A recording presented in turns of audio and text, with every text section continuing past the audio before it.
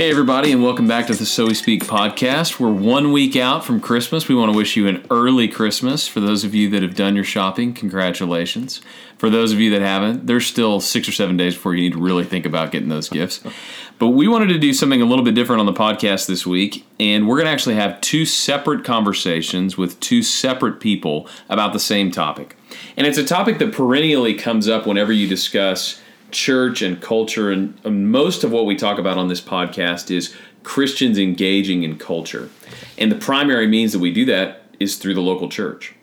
But for those of you that have volunteered or worked at a church, for those of you that are involved with your church, you understand that the line between business and church can often be a difficult line to draw. How much of the business world do we bring into the church?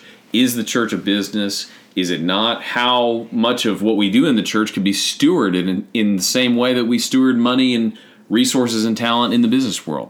So what I want to do today is I'm going to talk with Blake Bastin for a few minutes. I'm going to ask him, Blake, knowing what you know from the business world, working in the materials business and the oil business, what did you bring with you into the church world? And then after that, I'm going to talk to Terry Feix, and I'm going to say, after 30 years of working in sales, in communications, in tech, what did you bring with you from the business world into the church? And I think you're going to really enjoy these conversations. So first up, Blake Bastin.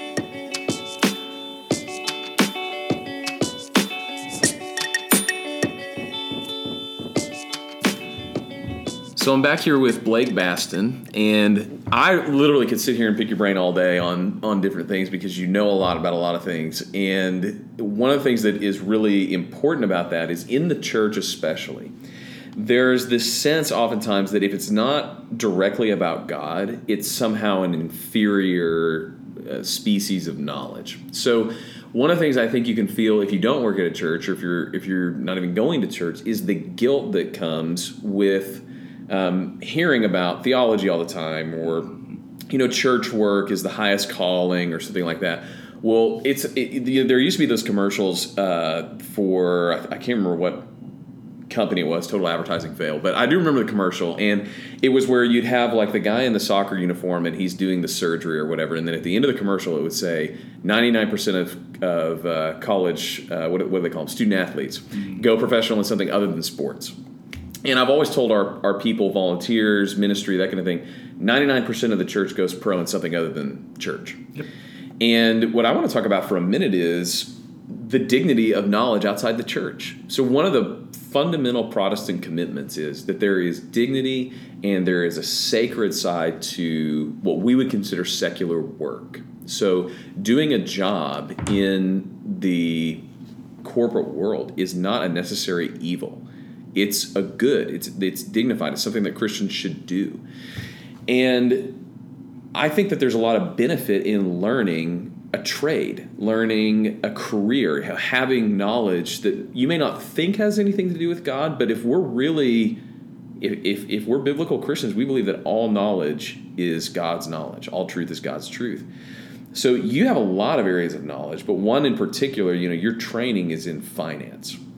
And so whether or not you're in the finance industry, I've never been in and out of any training, but I think it's fascinating. And I think there's a lot that you can learn about God, about the world, about human nature. But then there's also just a lot of really interesting stuff in the finance world. So given that that's your background, you work at a church now but still have a foot in that world, what is it about markets, finance, economics that can be glorifying to God, even if it's not explicitly about God? Oh, yeah. I mean, I think we all need to make sure whatever we do, we do it with the effort and the just energy that we know that if we're working directly for God in the action, that He's going to be glorified through it. And so I think about, in my last role, one of the things, I worked for a commodities company, so think about a mining company. We were very instrumental in just providing the raw materials and the support into, say, China as the biggest example, that really pulled China out of the cycle of poverty that they've been in for forever. Mm-hmm. And I think about how God used so many different people, individuals, companies to go and just make a huge change in China. And so like my company, we produced iron ore, right? Iron ore gets processed into steel. And you think about an emerging economy, the very first thing you need are those just core raw materials to be able to build up, just basic economic systems. Yeah. You think about people going from an agrarian lifestyle to an urban to a suburban lifestyle, all these different things. You need steel, first and foremost. And so I think about the role that just understanding markets and understanding operating capacities, understanding continuous improvement, understanding how all of that had to be financed and communicated and how returns need to be expressed. All of those things had to be done by secular people, so to speak, and God goes and uses that for amazing. I mean, look at what's happening with the gospel explosion in China, right? Right. And you now have people who are not nearly as isolated from each other, who can form more communities. And so I think it's very important to understand as much as you possibly can about the world, because you're going to be able to see how things can be impacted in different ways. I mean, I'm looking here now that I'm in Oklahoma City. Oklahoma City has changed drastically from when I left it. I left it in 05, 06, and I came back in 16, and it's a different town. Yeah, it is by far. And so, I went on some bus tours a couple weeks ago just looking at different pockets of the city and what's happening in the city. And you need to understand how economies work to see where people are going to be, to then see where churches need to be, so to speak. I mean, if we know that the people are going to be there in 10 years and here's going to be the challenges and the issues in that community, because you understand the economics behind it, you can really see where you're going to have a new base of people that need to have God at the center of their lives. Yeah. So I would encourage everyone who's on the church side of work that you need to be educated on as much as you can possibly be educated on, as well as it gives you a lot of credibility when you are pastoring to secular-minded individuals. I know when I came out of the business world, my incorrect assumption, honestly, was that I was going to come in and know a whole lot more than everyone I was working with, right? Well, in a lot of cases, that is true. Not here necessarily, but in a lot of places, that's the unfortunate truth. And I think part of that is a lack of training and, just a different career path, probably a different personality type in some cases. But a lot of it is due to ignorance and lack of curiosity. And that's one of the things I think is really important in a biblical worldview is curiosity is a Christian virtue. We've been given the command in the Bible. The oldest role of humanity is work, is to subdue the earth, is to we call it the cultural mandate, to build culture. And when I look at things like economics or whatever kind of social sphere we want to talk about, religion and politics are both downstream from culture in the way that things pragmatically progress. Now, we want to hold out that biblical revelation is upstream from culture. But from a secular standpoint, secular culture is what's going to determine how we do church, how we build churches, where we build churches, how we do gospel outreach, that kind of thing. And so, the thoughts occurred to me looking around Oklahoma City especially. This place has been developed by groups of people that have specific worldviews. And like if you look at the Midtown expansion, and obviously the Thunder is probably the biggest thing, but the renovation of Bricktown, and I mean, to an endless extent, the MAPS programs, all of that, there are people that are pushing those things that have specific worldviews. And the more we pretend like that's a non-Christian sphere and church is a Christian sphere, the less we get to impact what actually drives how people think and feel about their city and about their relationships, where people congregate in the city. I mean, all of those things are important to God. They should be important to us. I mean, like you said, there is a direct relationship between what we think about ministry in China and what we think about the price of copper. Yep. I learned that from you. Like, I would never have known that necessarily, but how does the price of copper relate to ministry? Well, more closely than you would actually think if you're talking about getting missionaries and infrastructure into China. Yep. So if you're sitting here now at a church, you've brought your business experience in, what are the things that you learned in the business world that have been the most helpful in coming into the church?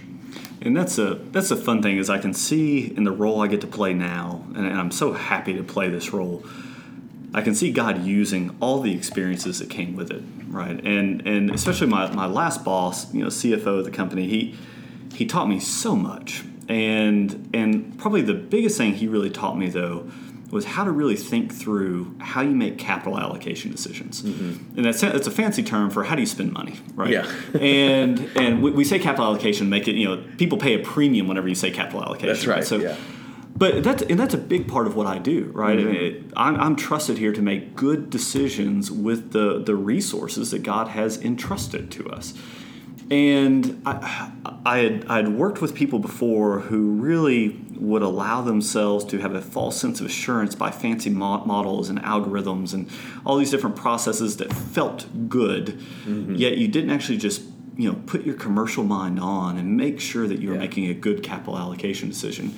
So I think it's watching how he taught me to think through the dynamics going on at all times to make sure you're making a good decision, which is so helpful, as well as how he pushed me to understand both the risk management side of the world as well as the continuous improvement side of the mm-hmm. world.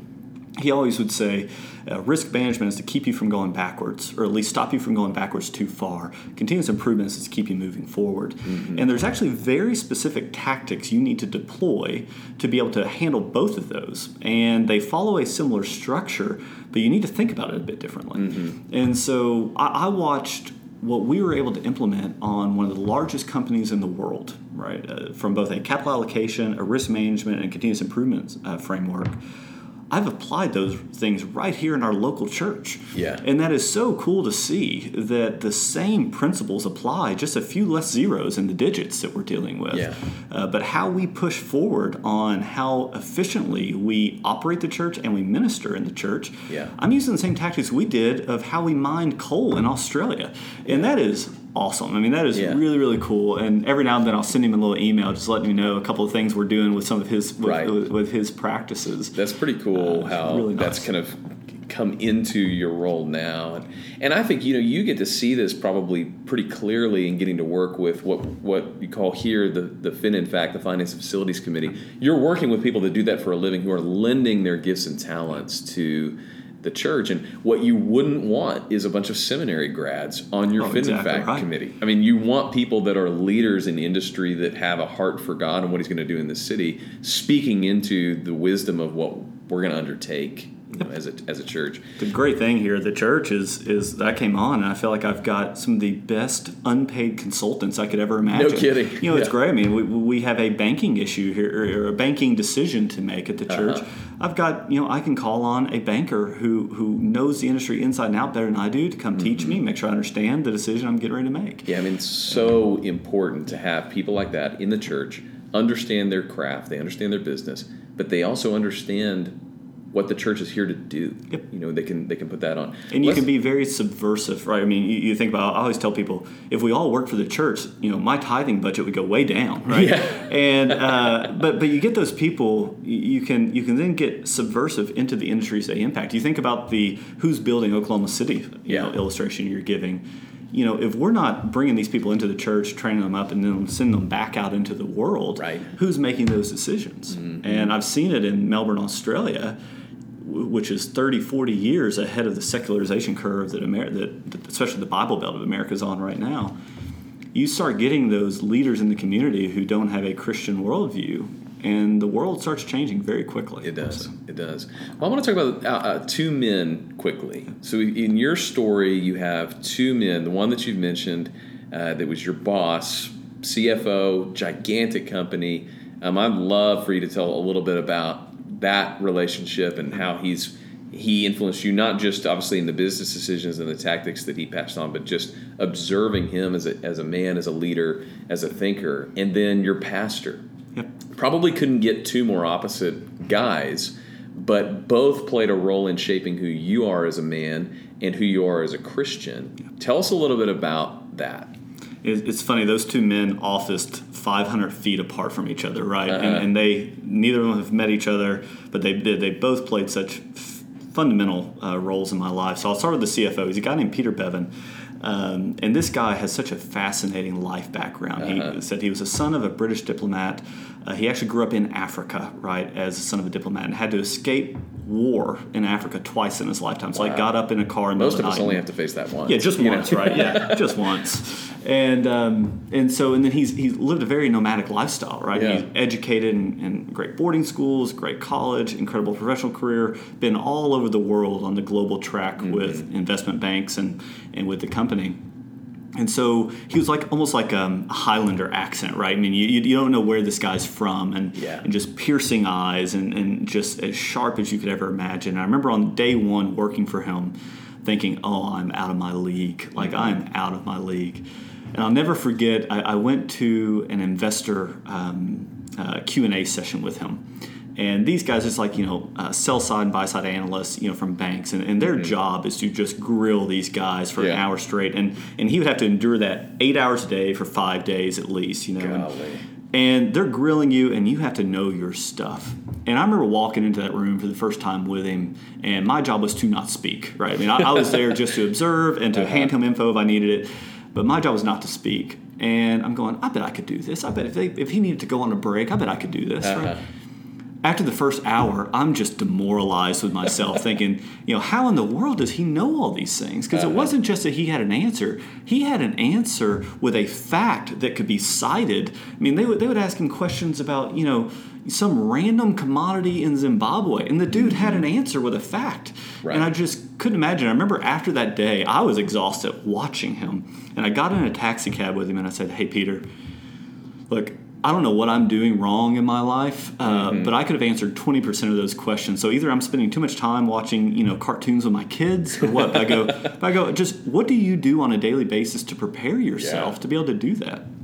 And he goes, well, what's your reading pattern? Right? And I go, well, what's your reading pattern? Exactly. That's the operative question there. And I just started imitating him. So he came back the next day and he showed me what he gets up in the morning and does, right? What he reads. We went through the different analysts that he paid attention to. We went through the different periodicals he would review. We watched at which companies he paid attention to. And I just started mimicking him. Yeah. And it was amazing in about 4 or 5 months. All of a sudden, it went from I could answer 20% of those questions to 50% to 75%. And it kind of, helped me become aware of a world outside of what I already knew. Yeah. And he just really pushed me to be so much better. And he gave me advice at times I ignored because, he came at it from ways I disagreed with. Sure. But for the most part, he showed me how to do a job and how to do it at a very high level. And I felt confident that when I was done with 2 years with that guy, that if some company in the middle of the world needed me to come be a CFO, I felt like I could do it because I could imitate him for a while until I got my own feet underneath me. Right.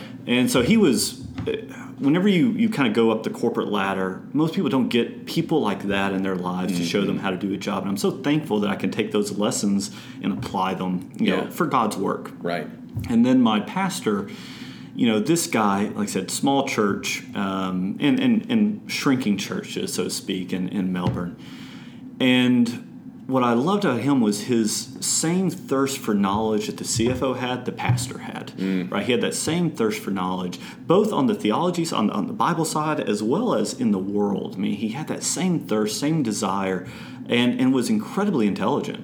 And what I really got out of him was I paid attention to how he communicated the word, what his spiritual disciplines were, how he treated his wife, how he worked effectively in the church. I remember how well he could easily recall everyone's story and everyone's name, a very, a softer side, but he knew his stuff. And whenever I would engage with him on, the fundamentals of the iron ore market, the guy knew what I was talking about. Yeah.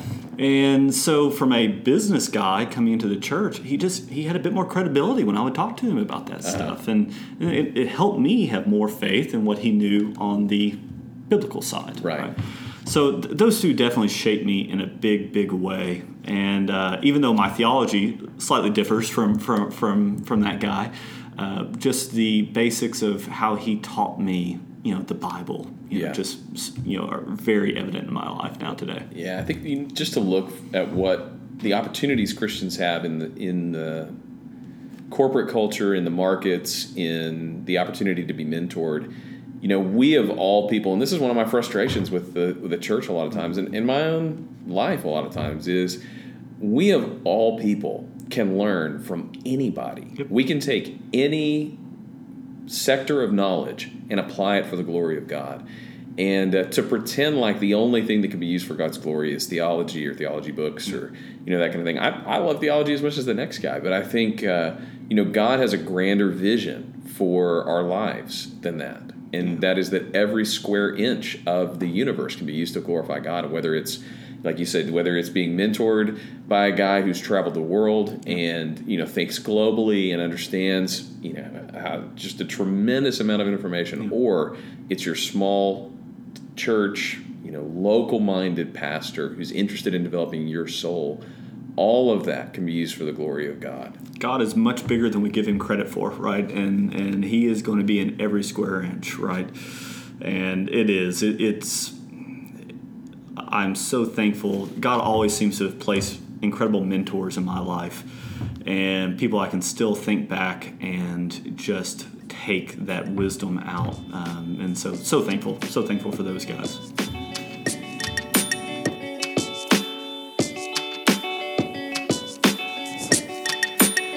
Okay, Dad.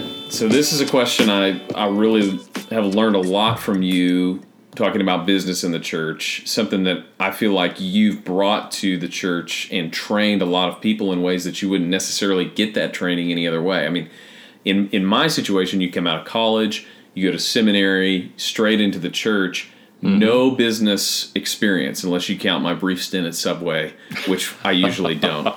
Top-notch management training. Management training to the max. But you don't get any business training. You go into a church and then you find yourself in a situation where you need a lot of skills that, A, you didn't learn in seminary, and B, you didn't pick up in life experience along the way. It's been extremely valuable for me to have people like you who have trained me, taught me, showed me how to do things in the church world that you probably picked up in the business world. And that's not to say that you can't learn these skills in the church, but there's an awful lot that you've brought into your second career at the church that you learned in business. So talk to us a little bit about what you learned and how that's helped you in pastoral work and in ministry that you might not expect. Great question. First of all, I was very fortunate to work for some very big, very professional companies, SBC Communications, AT&T. I got probably top-notch leadership training. If I have any faults as a leader, it's not their fault. They tried. They tried. Did their best. They did their best with it. But there are a few things that you're tempted to bring from business to the church, and I think those things are generally useful. For example, the most obvious one is the idea of metrics. Measuring things, putting numbers on things. One of the first things I learned when I came to the church was every idea is a good idea. Now, that's an exaggeration, but here's what I mean by that. In business, not every idea is a good idea. They all have to be evaluated on return on investment. They have to be evaluated on their potential uplift to the top line or bottom line, depending on what you're trying to grow. In the church world, almost every idea is going to benefit somebody. Almost every idea is altruistic. It's trying to help people. So your question is not, is this a good idea or a bad idea? It's a question of, you may remember this old saying, that the good is the enemy of the best. That's true in a church. All the ideas are good, but what's the best idea? Because all of these ideas take resources, they take money, they take time. So you have to decide what is going to be the best idea, what will help us have the biggest impact. So metrics, I'm a big believer in metrics because metrics can help you make that decision. How many people will we impact, and in what way will we impact them? You know what? Just to tease out that question a little bit, one of the things that people often push back on in churches is, well, it's just all about the numbers, or it's just all about the money. Whereas in a company, it really is all about the money. Absolutely. I mean, if you ask the question why we're doing something enough times, ultimately you get down to bedrock, which is it's profits. About the numbers. It's Absolutely. About the numbers.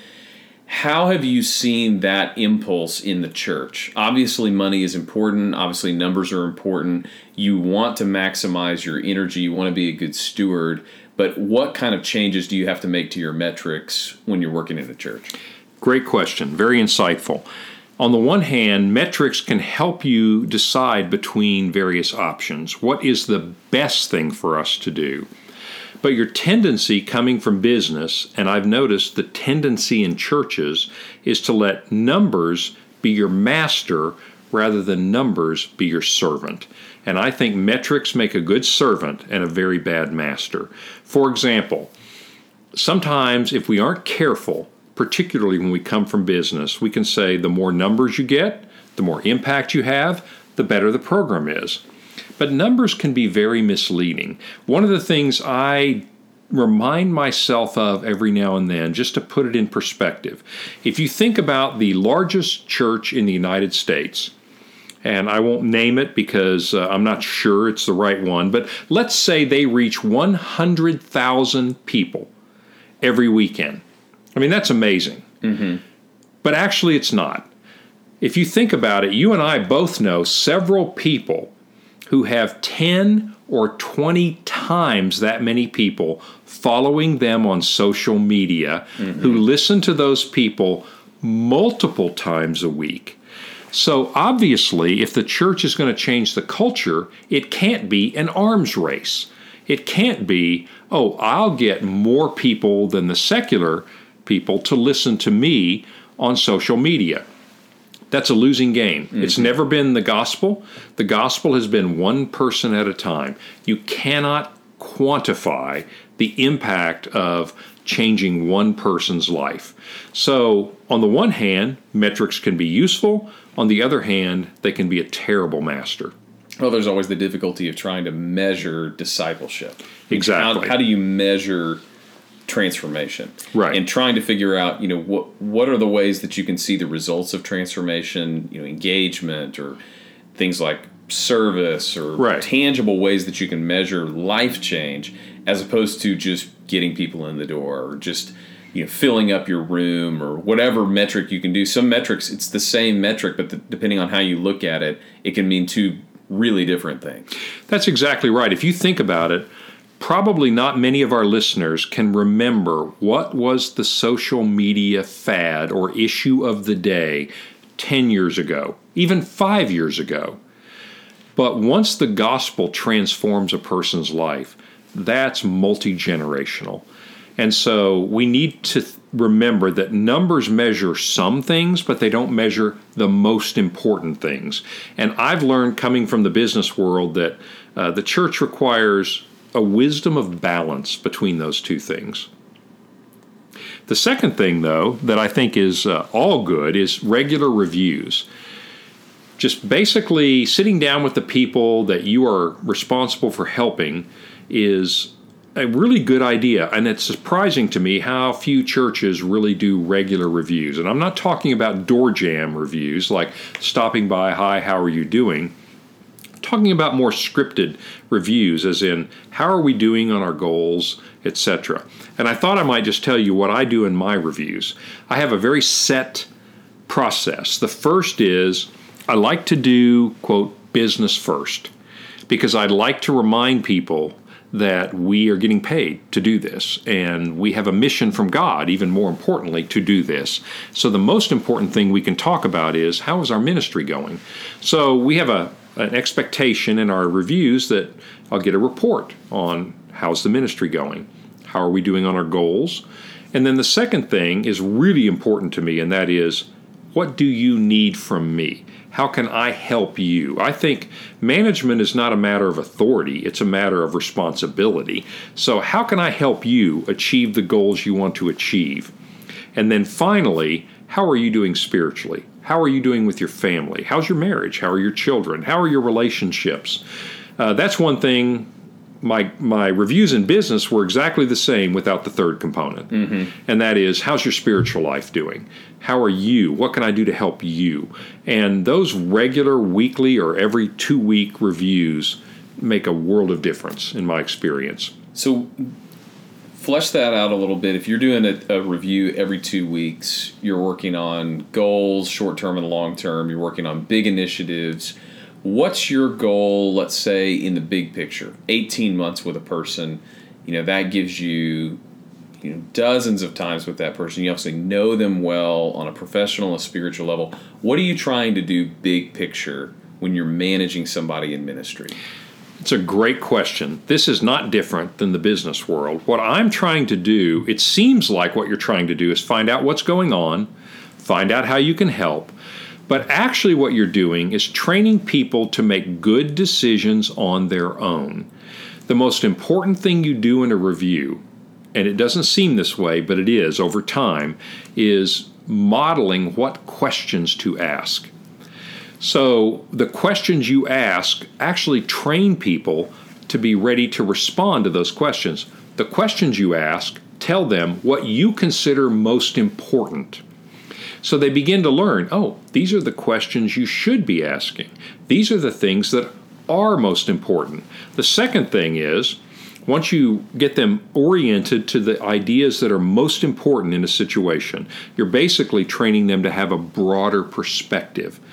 But the second thing is asking them, what do you think we should do? How do you analyze this situation? And walking through that with them. That actually begins to teach them how to make good decisions in this organization. Mm-hmm. Every company, every church, every organization has a personality. And a good decision is typically a certain kind of consideration. So when you do that with them, you're teaching them basically how to make a good decision in this organization. That's great as a boss because you're raising up people that literally don't need you, that can make great decisions without talking to you. Yeah. That's ideally what you want. Yeah, that's something I've noticed about problem solving, and this may be a little bit different in the business world than it is in the church world, but when you're trying to solve a problem, the really good mission statements, the really good purpose statements for what you're doing almost always involve you working yourself out of business. Exactly. If you think about it, what a really good manager is doing is they're raising up somebody who's capable of doing the things that the manager is currently doing for them. Exactly. Whether that's broadening perspective, whether that's bringing in different angles, whether that's removing roadblocks. I mean, depending on the kind of work you're doing, the things you're doing as a manager are a little bit different. But in almost all of those, if you're really developing somebody, your goal is really to work yourself out of the job. That's exactly right. And in a business, you call that succession planning. In other words, bringing people along so that they could take your job. In the church, you call that kingdom work. What you're really doing is bringing people along to their fullest potential that God has given them. That may be to take your job. It may be to stay in their job. It may be to go somewhere else where God has prepared for them. But you have a responsibility to nurture people for the greater good of the kingdom. I think it's even more important in the church. Yeah, the beautiful thing about the church is the mission of the pastors is not to do all the work. Right. It's to equip the saints for the work of ministry. Exactly. And if you're going to do that, what you do is you take somebody who's a volunteer and you equip them and you pour into them and you support them and encourage them so that now all of a sudden they're the ones that are really doing the ministry. You're leading, you're shepherding, you're supporting, but you want volunteers who rise up to do the things that you used to be doing. I mean, that's not something that's looked down upon in ministry. That's the goal of ministry. Exactly. Is to have volunteers who are shouldering the load. Now, human nature, whether in business or in the church, is to be indispensable. And that is, I'll hold some things tightly. But that might be a good strategy in business, it's a terrible strategy in the church, is that we as pastors literally should work ourselves out of a job and then move on to the next flock. And I don't mean leave that church. I'd simply mean move on to the next opportunity that God has brought up. A third thing that's a little more specific is productivity. One thing I find is most pastors don't think about being productive. Now, you can be so productive that people become numbers and appointments and programs become the main focus. But in general, I have found that most pastors, if you show them how to be more productive, they realize this helps me be more effective at doing what I've been called to do. So I talk a lot about time management, task management, and basically leveraging various technological tools that can free you up to spend more time face-to-face, person-to-person. So I found that goal setting, task management, time management, I know that you also, in your role as training a lot of interns, spoke about this with them, but the idea that as a pastor you live kind of a lazy life of just going from one interaction to another interaction, and God sort of just brings people into your office, well, that's not exactly true. You would like to maximize your face-to-face, your skin-to-skin opportunities, but you also have a lot of things to do. And I think productivity tools can help you be a better pastor rather than just get more done. Mm-hmm. One of the things that really broke through some of the barriers I had with productivity is reading that a lot of people are not productive not because they're lazy or apathetic. Exactly. That's really a secondary cause. Most people aren't productive because they don't know exactly what they're doing. Right. Until you have a clear vision of what you should be doing, it's very difficult to be productive. It's difficult to be motivated. It's difficult to put your whole self into it. And you feel guilty in ministry or even as a ministry volunteer if you're not doing as much as you know you could. Right. And part of that is, I think, as a pastor, there is this pressure just to go spend time with people, just to go encourage people, hang out with people. But actually, in ministry as a pastor, the more productive you are, the more purpose you have, and the more purpose you sow and transplant into your volunteers, it will multiply the impact that you're going to have. Right. So I know a lot of times the struggle is to feel like you're the chief motivator for your volunteers. Right. So you go in, you give them a pep talk, rah-rah, before the service or before your group that's meeting, and you see your job as firing everybody up to be there. Right. But actually that's slightly different than the job that you've been given to do. Mm-hmm. So the people probably are fired up. That's why they're there. That's why they volunteer. That's why they show up early and stay late. They probably are motivated. And of course, encouraging and thanking them is an essential part. Yes. But instead of cheerleading them and motivating them, a lot of times what the pastor should be doing is providing laser-focused clarity for the volunteers. Mm-hmm. This is the impact that we're having. This is how we're going to do this. This is going to be the result. This is how we're going to change people's lives tonight by greeting, by stacking chairs, by praying, by doing whatever we're doing. Right.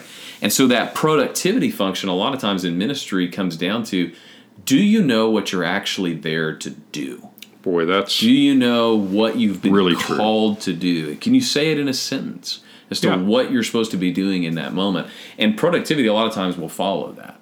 Sometimes it's just managing the expectations. Sometimes it's getting new tools, learning how to use technology. Right. But productivity obviously is one of the highest goals in ministry because it's a stewardship question. Exactly. Are you stewarding the time and the energy and the resources and the people that God's entrusted you? My experience with volunteers is that they desperately want to contribute and want to help for Christ's sake, and where that short circuits is when we don't tell them how you can actually do that. Mm-hmm. And then my experience with pastors, by and large, almost unanimously, is that they got into ministry because of a deep love for Christ and a deep desire to serve people. And when you can show them how to do that even better, they embrace that. So I think some of these tools, to the extent that they allow them to do what they've been called to do, if you just teach them techniques to get better numbers, I think you'll leave a lot of pastors cold. But if you teach them techniques so that they can actually serve people and equip people better, that's what they were called to do. Well, my final point is professionalism. And this is something, it's a big deal to me. I think in our culture, pastors used to be considered as professionals. I mean, if you think about the average small town 100 years ago, you would have the doctor, you would have the mayor, you would have the pastor. The pastor was thought of as someone who knew the Bible, who could guide you, could shepherd you through the difficulties of life with shining the light of God's truth on that and walk through it with you, and they were respected. Now, I think that's gone a little bit. I think that pastors are less respected than they used to be, partly because I think pastors are less professional. And when I say that, what I mean is pastors have been called to know the Word of God and walk with people to put it into practice in their lives. I mean, that's one way to think of a pastor or a shepherd. And I think to the extent that we do that, we will be looked at as people that God has commissioned, if you will, to help us. And to the extent that we cannot, I think we'll be looked at as sometimes parasites. Mm-hmm. If not parasites, then just without any kind of authority at all. Right. Kind of goofy. They don't take you seriously. They don't respect you. And that's a really defeating thing in ministry. Yes. Is to be in a position where you feel like you're contributing the most important thing in somebody's life, and you realize you're not taken seriously. Right. Whereas 100 years ago, the pastor was probably the most educated person in the town. That's true. If you have a small town, you have a pastor who's been trained, they have a master's or a PhD, and of course education is a big factor in the way that pastors are trained now versus 100 years ago. But with that aside, the pastor carried authority because they had a profession, they were disciplined, they spoke with the authority of God, they were involved in people's lives. And it's not that those things have necessarily changed today. Mm-hmm. It's that the pastor's place in society has begun to migrate away from sophistication, education, and speaking with authority. And I think if we could probably do a whole episode on why those things have happened. Part of it is society is trending away from sophistication and education on the whole. But part of it, too, is people are desperately looking for people to speak with authority, and the church has abdicated that responsibility. I agree. There's a big difference between, and here's the competition for pastors today. There are motivational speakers who are very, very good.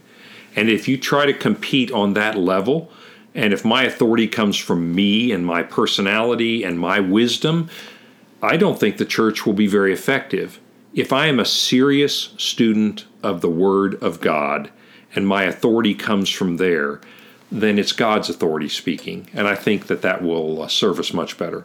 So what tips would you give, or what would be some quick advice for professionalism in ministry? What does it look like to take professionalism seriously?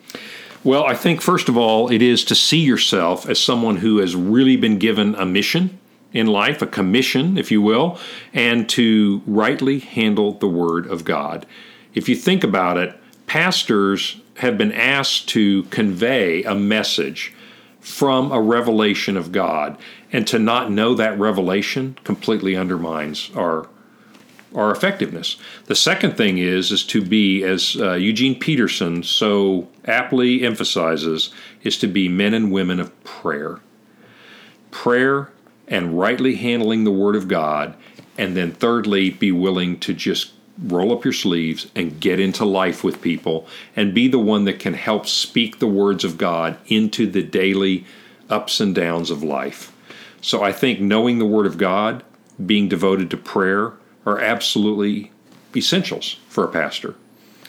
Yeah, one of my takeaways from both of these conversations about what you can learn in the business world and what you can bring into the church is how our listeners are hearing this. So if you're listening to this podcast, chances are you're not in ministry. I know we have a lot of people that are in ministry listening to the podcast, but the majority of the world is not in ministry. Right. And the majority of our listeners are not in ministry. And so I just want to think for a second how this hits somebody who's not in ministry. One of the conversations that always surprises me is there's this sense that, and we talked about this with Blake, if you're not saying things that are Christian, like specifically Christian, or if you're not working in ministry, that somehow you're a second-tier Christian. And one of the takeaways I really want to come out of this podcast is there are skills, there are talents, there are gifts in the world that are extremely important for the church and that don't arise naturally within the church. The job that you're doing, the training you're getting, the profession that you're cultivating actually gives you something to bring to the church. Not just the building, but to the body of Christ that is absolutely necessary for the kingdom of God. whether that be a degree that you have, whether it be a skill that you've trained in, whether it be a set of relationships that you've built, right, whether it just be the company that you work for and the things that you do all day, every day. Those things are absolutely essential in the kingdom of God, even if you never become a pastor. I agree. I would give you 2 examples. For all the married couples listening to us, do a study of Aquila and Priscilla. They were about their lives and their business, but it was devoted to God. They moved to Corinth, to Rome, etc., and they were missionaries, but they also were vocational missionaries. Think about your careers, your lives together as being God has placed you in these careers to serve Him. The second would be the Apostle Paul. If you remember, he would go make tents during the day to make enough money so that he could go do ministry and preach and share with the poor in the evenings and on the weekends. They didn't really have weekends, but that's our idea. I really think that's an important model for us. I believe everybody is in ministry. I do believe certain people are called to vocational ministry, but that in no way diminishes every one of us are in ministry, and God has placed you exactly where you are. And so the things that I said about a pastor being women and men of prayer and women and men who are in the Word, that applies to every believer because every one of us has a ministry.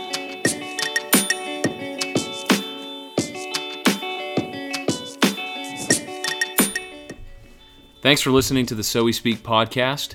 If you like what you hear, go ahead and leave a comment, leave a review, email us, tell us what you like about it, tell us what you'd improve about it. Thanks to all you guys who are listening, and we'll see you next week on the So We Speak podcast.